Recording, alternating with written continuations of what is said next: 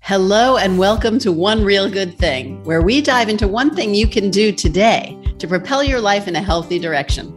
I'm Ellie Krieger, and in this episode, I'm talking with Joe Yonan, the food and dining editor of the Washington Post, where he writes the weeknight vegetarian column. He also happens to be the one who hired me for my column there. Joe Yonan is the author of the cookbook Cool Beans, the ultimate guide to the world's most versatile plant-based protein, which was nominated for a James Beard Award this year.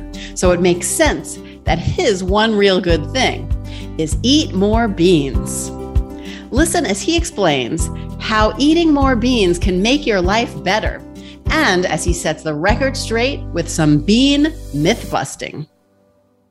Joe Yonan, thank you so much for being here. It is great to have you on. I love talking to you about anything, anytime, but I'm especially happy to talk with you today about eating more beans. Oh, it's my favorite subject. Thank you so much for having me.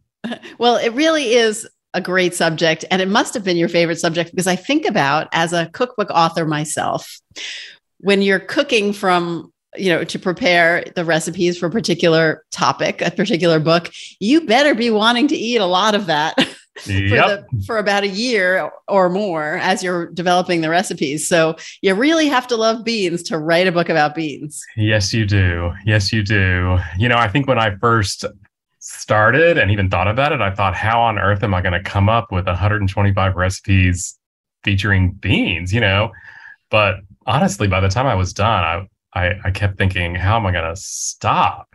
I just couldn't stop. Yeah. And what's remarkable to me about the book, or what it really stands out a lot to me, is the multicultural nature of bean recipes and the bean recipes in the book, that it taps like every part of the globe in such a beautiful way that it fills me with joy, to be honest. Oh, thank you so much. Oh, that's so nice. Yeah. When I was thinking about it, one of the really starting points was this realization that so many cultures around the world have traditional dishes that feature beans. It's really startling. And so I think that question that I was asking myself at the beginning, how am I going to come up with these recipes, was answered by first going to all these sources and exploring these traditional recipes. And then realizing that even with so much of my other cooking, I could add beans to almost anything that I was already making. Yeah.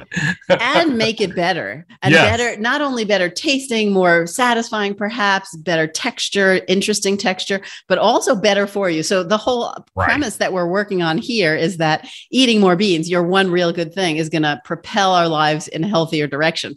I know from a nutritional point of view, my take on why that is, and it is true. What is so great about beans from your perspective, from your understanding of it? Well, the affordability, the shelf stability. So the fact that you have access to them at any time. And then from a nutritional point of view, to me, the fact that they are the only food that's classified by, I believe, the USDA as both a vegetable and a protein says everything, right? So fiber, huge amounts of fiber, and then the protein. So that's carbs, fiber, and protein all wrapped in this beautiful, delicious thing that's sitting on your shelf waiting for you to either open it in a can, which is totally fine, or cooking it from dried.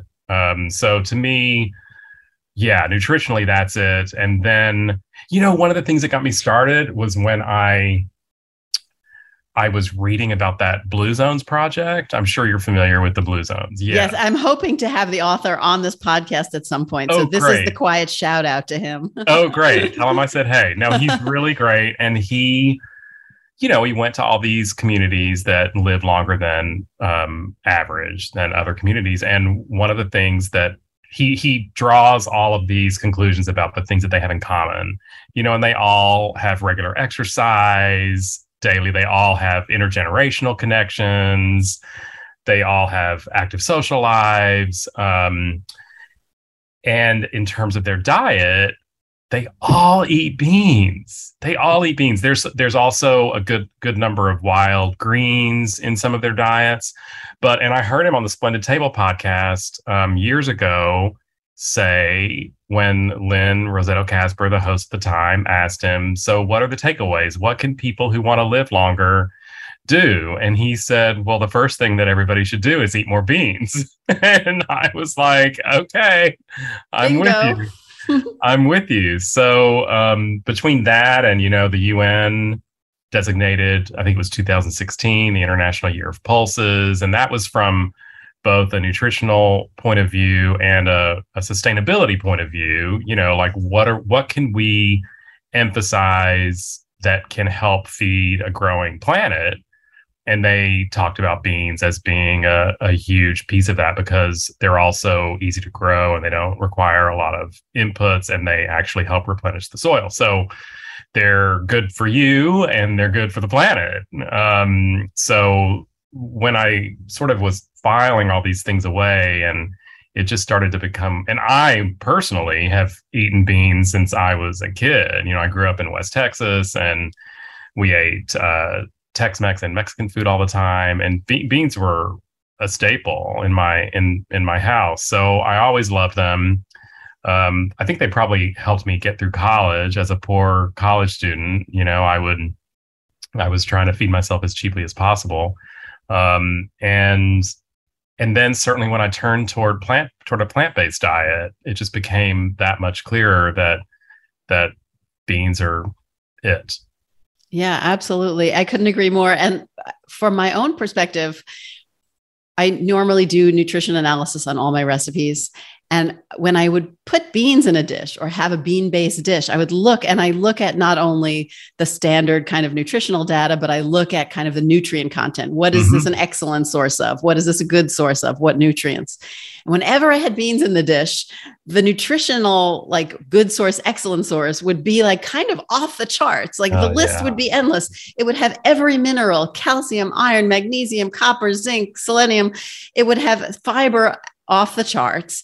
It would have protein, of course. It would have B vitamins. I mean, so it's remarkable. It's kind of mind-blowing, the nutritional density, the nutrient density of this one little food that is so satisfying.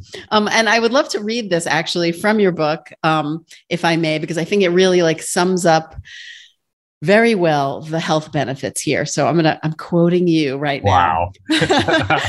The list of beans' health benefits is long. They're nutrient dense, rich in cancer-fighting antioxidants and heart-healthy fiber.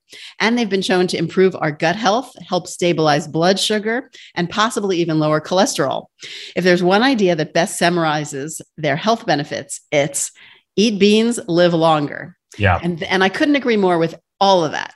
So there's so many compelling reasons there, but I have to say, I always come to everything, and I know you do too, from a taste and pleasure perspective.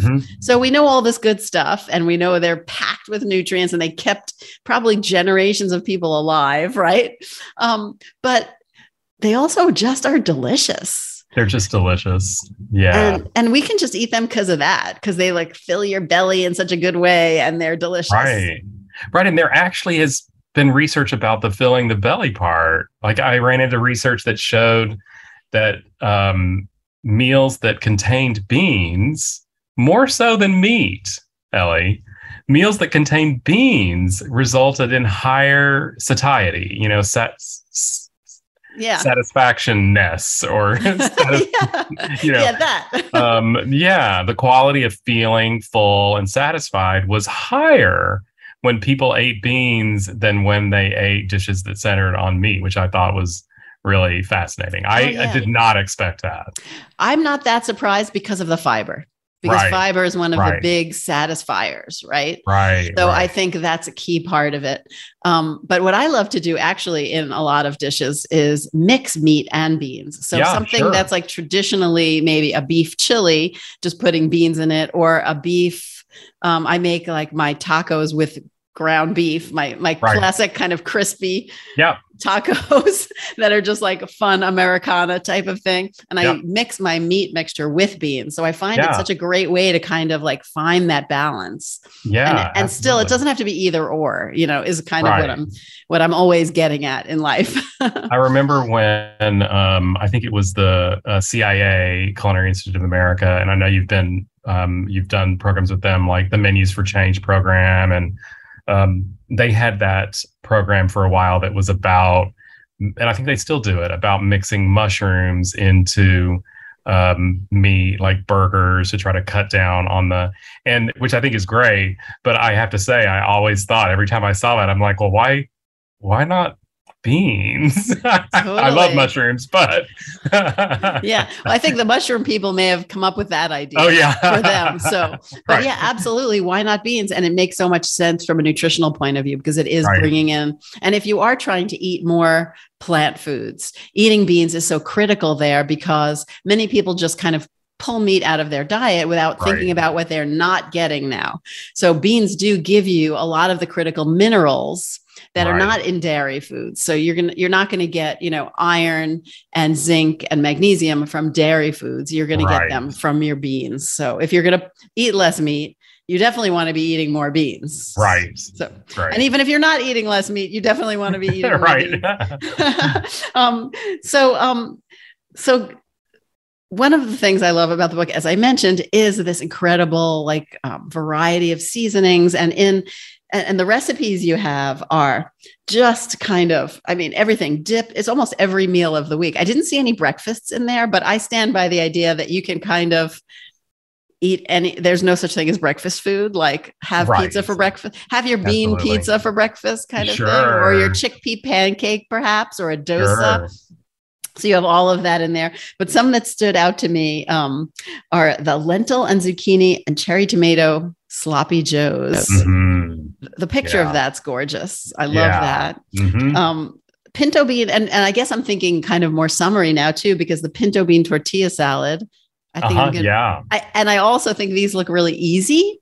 Mhm. And I think that's part of it too, is that these recipes don't have to, cooking with beans doesn't have to be so labor intensive, or I don't know, people's perceptions might be that it's, first of all, I think people's perceptions, and you address this in the beginning of the book, is that maybe they're somehow dowdy hippie food. Right. Right. They have this. I do think that has changed. And even from when I wrote that, and I might have had a little bit to do with it, but people have gotten more into beans. I mean, especially after the pandemic or during the pandemic, right? Like my book came out right before the pandemic started. And I think a lot of people really appreciated having ideas for what to do with all those beans that they were told they needed to stockpile. So I remember when I was in college going to this, it was in the 80s in Austin, and I went to this French restaurant on campus and I had a bowl of beans and rice almost at least several times a week. And it was because it was so cheap. But the place was this total hippie place. And, the guy who cooked, I've seen pictures of it. The place was called Les Amis, and people nicknamed it Lazy Me because the service was so uninterested in you. And there's these photos of the chef, like with a joint hanging out of his mouth.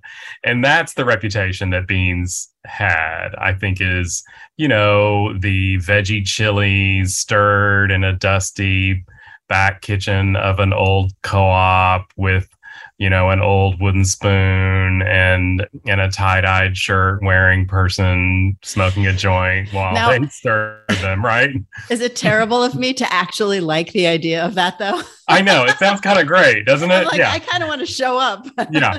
I mean, I shop at places like that still to this day. So don't get me wrong. I love those places. But I think for a lot of people, there was this association with hippie food. And then I think that because in so many cultures, beans have been, so inexpensive that they've been part of, what in Italy they call cucina povera, which is, the cooking of the poorer classes.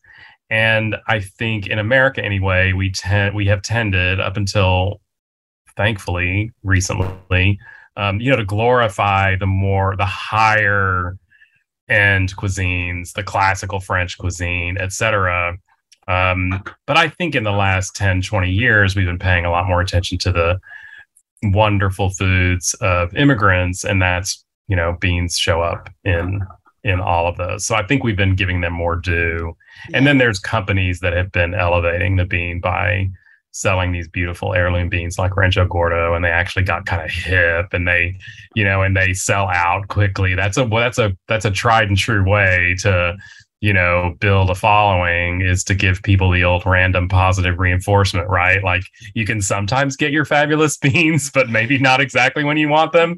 That causes people to want it, to sign up. And so that created a little bit of a cult factor surrounding heirloom beans, which I think has all served to change their reputation. Yeah. And also high-end, chefs in the best restaurants in the country are using beans more. And I think they're celebrating vegetables more, and they're celebrating whole grains more. They're celebrating beans more. And I love this. I think this is all just helping all of us, be inspired. Yeah, totally. Absolutely. So you have, though, a certain basic prep method for cooking beans. So I would love for you to share that with us. What is the basic method for cooking beans? And P.S., it's so not hard, everybody. It's so easy. It's so not hard. It's so not hard. Well, first, let me just quickly address the elephant in the room, which is the soaking question, because I think people assume that you have to soak dried beans. And so I think it's caused a lot of hesitation on people's parts about cooking beans, because they think that if I didn't, it's sort of like making ice cream. You think, oh, I didn't put my ice cream maker in the freezer 2 days ago, so I can't make ice cream today. And you think, oh, I can't make a pot of beans today because I forgot to put them on to soak yesterday. Well, you really don't have to soak beans. There are reasons why you might want to. It cuts down on the cooking time a little bit. It can help with the digestive issues somewhat, but you really don't have to. So my basic prep method is to combine the beans with a good amount of water to cover them by a couple of inches. I add an onion and some garlic, maybe bay leaf, and I like to add kombu, which is otherwise known as kelp, Japanese dried seaweed, which helps soften the beans. It's not required, but I like to throw one in there, throw a strip in there. And then you bring the beans up to a boil, and you boil them for a few minutes, and then you turn them down as low as they'll go, and you cover them and you cook them until they're done. I also salt beans at the beginning, which I know is a lot of people say that you shouldn't do. But it really has been shown to not make that much of a difference at all. And I feel like they're seasoned from the inside out when you salt them at the outset. And that's it. And you need a little patience, because depending on the age of your beans, it could take shorter or longer for you to cook them. So I do it on a day when I'm puttering around the house, and I don't worry about it. And that's it. Having said that, I also make beans in the Instant Pot. Instant Pot is a great thing to make beans in. And particularly with the Instant Pot, you really don't have to soak them.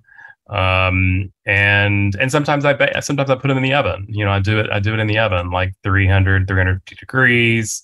I still boil them for a few minutes on the stovetop, and then I put them in the oven, and yeah, that's it. It's just easy. It's basically hands off. You just have to maybe be at home. And honestly, you could put it on the stove before you're getting to watch a movie at home, maybe. And then they're done by the time you're done watching the movie. It's sort of totally. I mean, one of the things that was great about working from home for me during the pandemic was the ability to go put a pot of beans on in the middle of the workday, and then go back up to my office to work and know that they'll be there waiting for me. Yeah. Well, and I also love, by the way, and I personally hardly ever cook beans on the stove, because I just have every variety of canned beans. And I love that you don't disparage that as an option, that you really offer that up as an option, because I think most of us, this is not my case, but most people actually think about dinner, as you know, at like 4 p.m. that day. I know. And that is a truth. And that's just, I think about dinner probably the night before when I'm eating the other dinner that I'm eating, then I start talking about dinner the next night. And my husband thinks I'm totally nuts. Right. Like, why not just eat this food now and enjoy the moment? Yeah.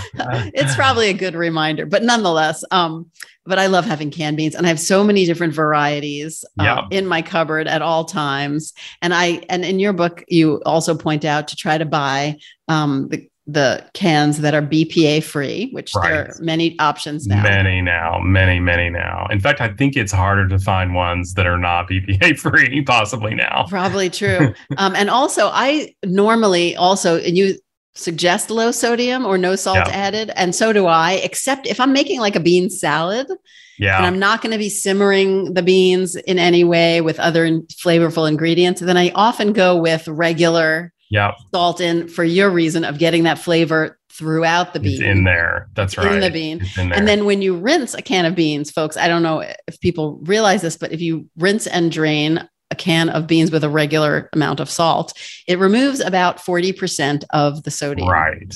And so you're going to get that flavor inside, but you're not going to have a really super high sodium food. Right. I mean, canned beans are honestly one of the world's great convenience foods. I mean, seriously. And when it comes to vegetables, what else competes? I mean, canned tomatoes are fabulous, but you and I wouldn't be having a conversation about canned mushrooms or canned beets or canned asparagus, right? But canned beans are great. Yeah. I mean, the one thing when you cook beans from dried, you also get this secondary product. So you get this fabulous cooking liquid that's so much better than the liquid that's in the can. Yes.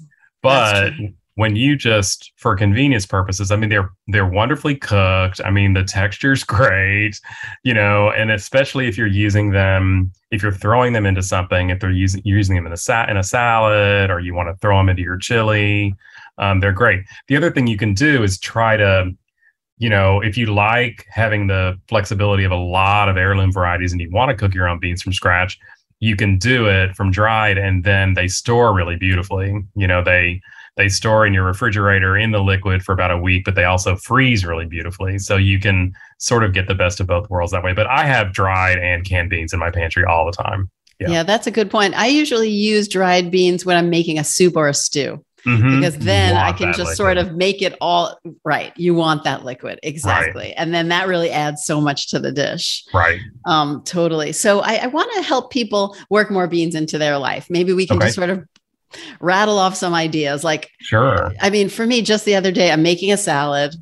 I put in a can of chickpea, not a whole can for me, but maybe, I might eat a third of a can of beans, but I'll put in some chickpeas and some feta cheese. And suddenly my regular green salad is now a main meal. Right. That's so healthy and so compellingly delicious.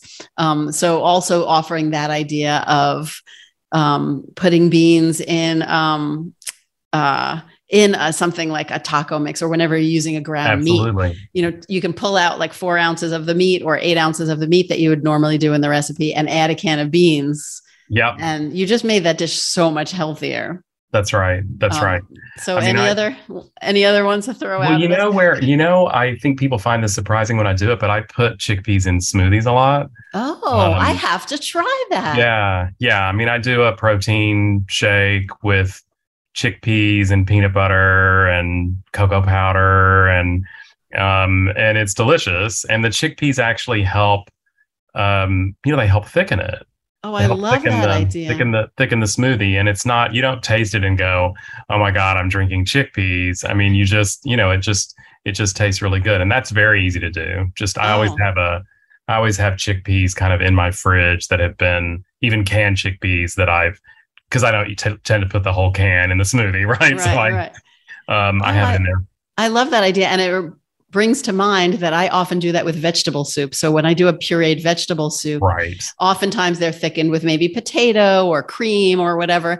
I'll thicken mine with canned white beans or chickpeas, and whir that together. Nobody even knows there's beans in it, but suddenly you have this protein, fiber rich vegetable soup that can be a main meal if you wanted it to be. The thing that's so amazing about beans when you're adding them to other dishes is that they can play the part of the protein, or they can play the part of the starch, which is incredible. So like even in baking and stuff, like and the smoothie, I think it's doing that when you're pureeing the soup, right? It's bringing that like, the starch in them is helping add to that texture and creaminess that you're getting.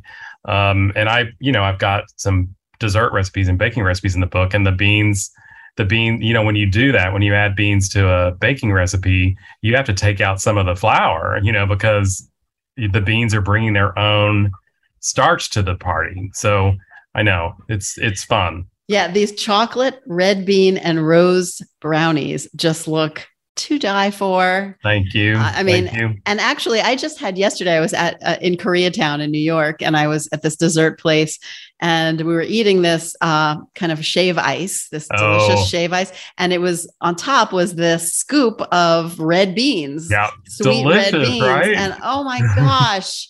And you have a recipe with red beans, sweet red beans also in your book, which I just love that. And so it's so fun to incorporate them into dessert like that.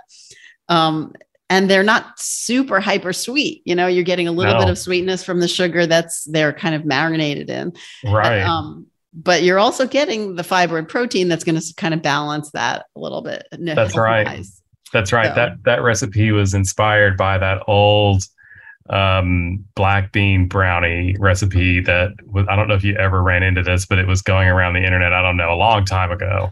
And it was basically a brownie mix and a can of beans undressed. Oh, right. Right. And, and the beans sort of proved that it was replacing egg or oil or anything. They weren't great though. They weren't great. And so, but I took that idea and I sort of thought, well, red beans those little azuki beans work so well with sweets that I wondered what would happen. And so I sort of, started playing around. Yeah. So you basically made that recipe what it wished it would be. Right. Totally. So this is so great. One of the things we touched upon some of these already, but I really want to do some myth busting. Okay. So some of the myths that I have in my mind that I think people have about beans, we've addressed already, but I'm going to bring them up again to kind of do this roundup of some myth busting. So first of all, I kind of feel like we have to talk about lectins, because I will get the emails from people, aren't beans bad for you because of lectins? Right. So first of all, my boop, boop. Oh, I think I hear my BS monitor going off. Yeah, thank you, Ellie. So that's how I address that. But tell us, so lectins, that's what is sort of billed as by some influencers, which I use with big fat quote marks, say that they're actually anti-nutrients. So it can actually help prevent you from absorbing nutrients in foods. And these are real things that exist in plants, in all plants, actually. But how does this, but it doesn't mean the beans are bad for you. No. So explain this. Well, the funny thing about this, and I know you know this because you've actually written about this, lectins are destroyed by cooking. So the message is people very carefully do not eat raw beans. Do not eat raw beans. So, there's really no danger of that. Nobody eats raw beans. It was the furor ended up being traced back to some relatively rare cases of people getting sick from red kidney beans that people made in a slow cooker. And it is one of the reasons why I advise people to boil beans for 10 minutes before they turn the heat down really low, because what destroys the lectins is a certain level of heat. And if the beans never get hot enough, so these are people who were just dumping dried red kidney beans into their slow cooker, and cooking them for a long time, and they never really got hot enough, and they were undercooked, and some people got sick. But it's very easy to avoid. Yeah. Right. So, but I think so it is the BS monitor going off and everything, and this ridiculous hyperbole around it. But there is this seed of truth to it that you do need to cook them adequately. So cook them all the way through and make sure they come to a high enough temperature, come to a boil, essentially. That's right. So that's really worth knowing, I think. But it's not something to worry about. So as far as it being something to worry about, that is a myth. Right. The other myth you already talked about is that it's a myth that you have to soak them overnight, and that is not true. However, again, as you mentioned, if you soak them, it may cut down the cooking time somewhat, slightly, but also it may the soaking liquid, if you then dump that out, it may reduce some of the starches that can lead to digestive issues. Right. So if you react to beans with a particularly uncomfortable level of gas, which I'm sure might be one of your other myths, we'll see. Yes, soaking can cut down on that. And I want to repeat about your very great trick about the kombu, because putting in the seaweed when you're boiling them, it helps soften them. But from what I understand, it may also help reduce this incidence of the possibility of gas. It does. It's amazing. So my sister always did this. She's an old hippie from way back, and she didn't really know why. It was a thing from that she picked up from macrobiotic cooking. And she always told me, like, oh, I always put kombu in. And then I started doing some research, and it turns out that kombu contains the same enzyme that we lack that helps us digest those oligosaccharides, is the same thing that's in Beano. That's amazing. It's in the kombu. I love that. So that's a great tip. I mean, if everyone walks away just learning that today, I think that's super helpful. So you don't have to soak them. That's a myth, but you may want to for various reasons. Okay. So the other myth that I think is that canned beans are compromised. That's a myth. Right. We kind of tapped into that already. Absolutely. And then the last myth that I have is that beans give you gas. And it's not entirely a myth, because there is some truth to that. However, it's really not necessarily difficult to manage that. Right. So they give you these oligosaccharides is a type of carbohydrate that many people have difficulty digesting. I mean, some people really, it's an issue. They have to really eliminate them from their diet. And that's a condition that we're not necessarily talking about here. Most people just have some sensitivity to them. Right. And I think one of the important things, which gets back to your one real good thing, is that usually if you eat beans and you get gas, the problem may be that you're not eating beans often enough. That's exactly right. And because your body is actually gets accustomed to them. So, and in a good way that is probably beneficial for your microbiome and so on. So I think the message is that you need to eat beans more often. That's exactly right, Ellie. I mean, and the research is really solid behind this. People who have issues, people who start eating beans for the first time, they haven't eaten beans half a cup a day, they add to their diet, they have gas, and it reduces significantly within a couple of weeks if they stick with the half a cup a day. That's absolutely right. And, the other thing that I think is important to probably address here is that unless it's uncomfortable for you and you're one of those people that has like a really serious problem, there's nothing wrong with gas. We make light of it, we make jokes about it, people get embarrassed about it, and I understand, there's social faux pas. I don't necessarily want to interrupt shavasana in my yoga class with a little demonstration of the musical capabilities of bean eating, but the fact is that there's nothing wrong with it, and in fact the same things that lead to gas, they also help feed our gut biome. So the chapter in the book, or the page where I explain all this, I titled it "Let the Music Play."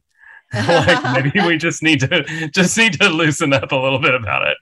Yeah, that's a very interesting. That's so true. That's so true. Well, that is funny. So I think for me, I mean, I think we've really, to me, I feel always inspired to eat beans, but I'm hoping we inspired some others to add beans to their life and take away some of the myths and offer some flavor and practical inspirations. And I didn't know if there's anything else you wanted to add before we sign off. Well, I think the key is to just realize that beans can do anything. And that, you can be kind of freewheeling about it. So if you have beans at the ready, whether they're beans that you've made from dried and you have stored in your fridge, or you have cans, just get in the habit of opening them up as you're thinking about what you're making for dinner, as you're cooking dinner, and just see where they lead you. You might just wind up snacking on them. That's true. That's true. Well, there are so many great recipes on your website, which I'll provide a link to online. And then also I encourage everyone, of course, to check out the book, Cool Beans, The Ultimate Guide to Cooking with the World's Most Versatile Plant-Based Protein. So thank you, Joe Yonan. You're awesome. Appreciate you so much. Thanks, Ellie. Thanks so much for having me. It was fun. Bye. Thanks for listening. I hope you're inspired to eat more beans. I know I always am. Go to elliekrieger.com to learn more about Joe Yonan and join me next time for another One Real Good Thing.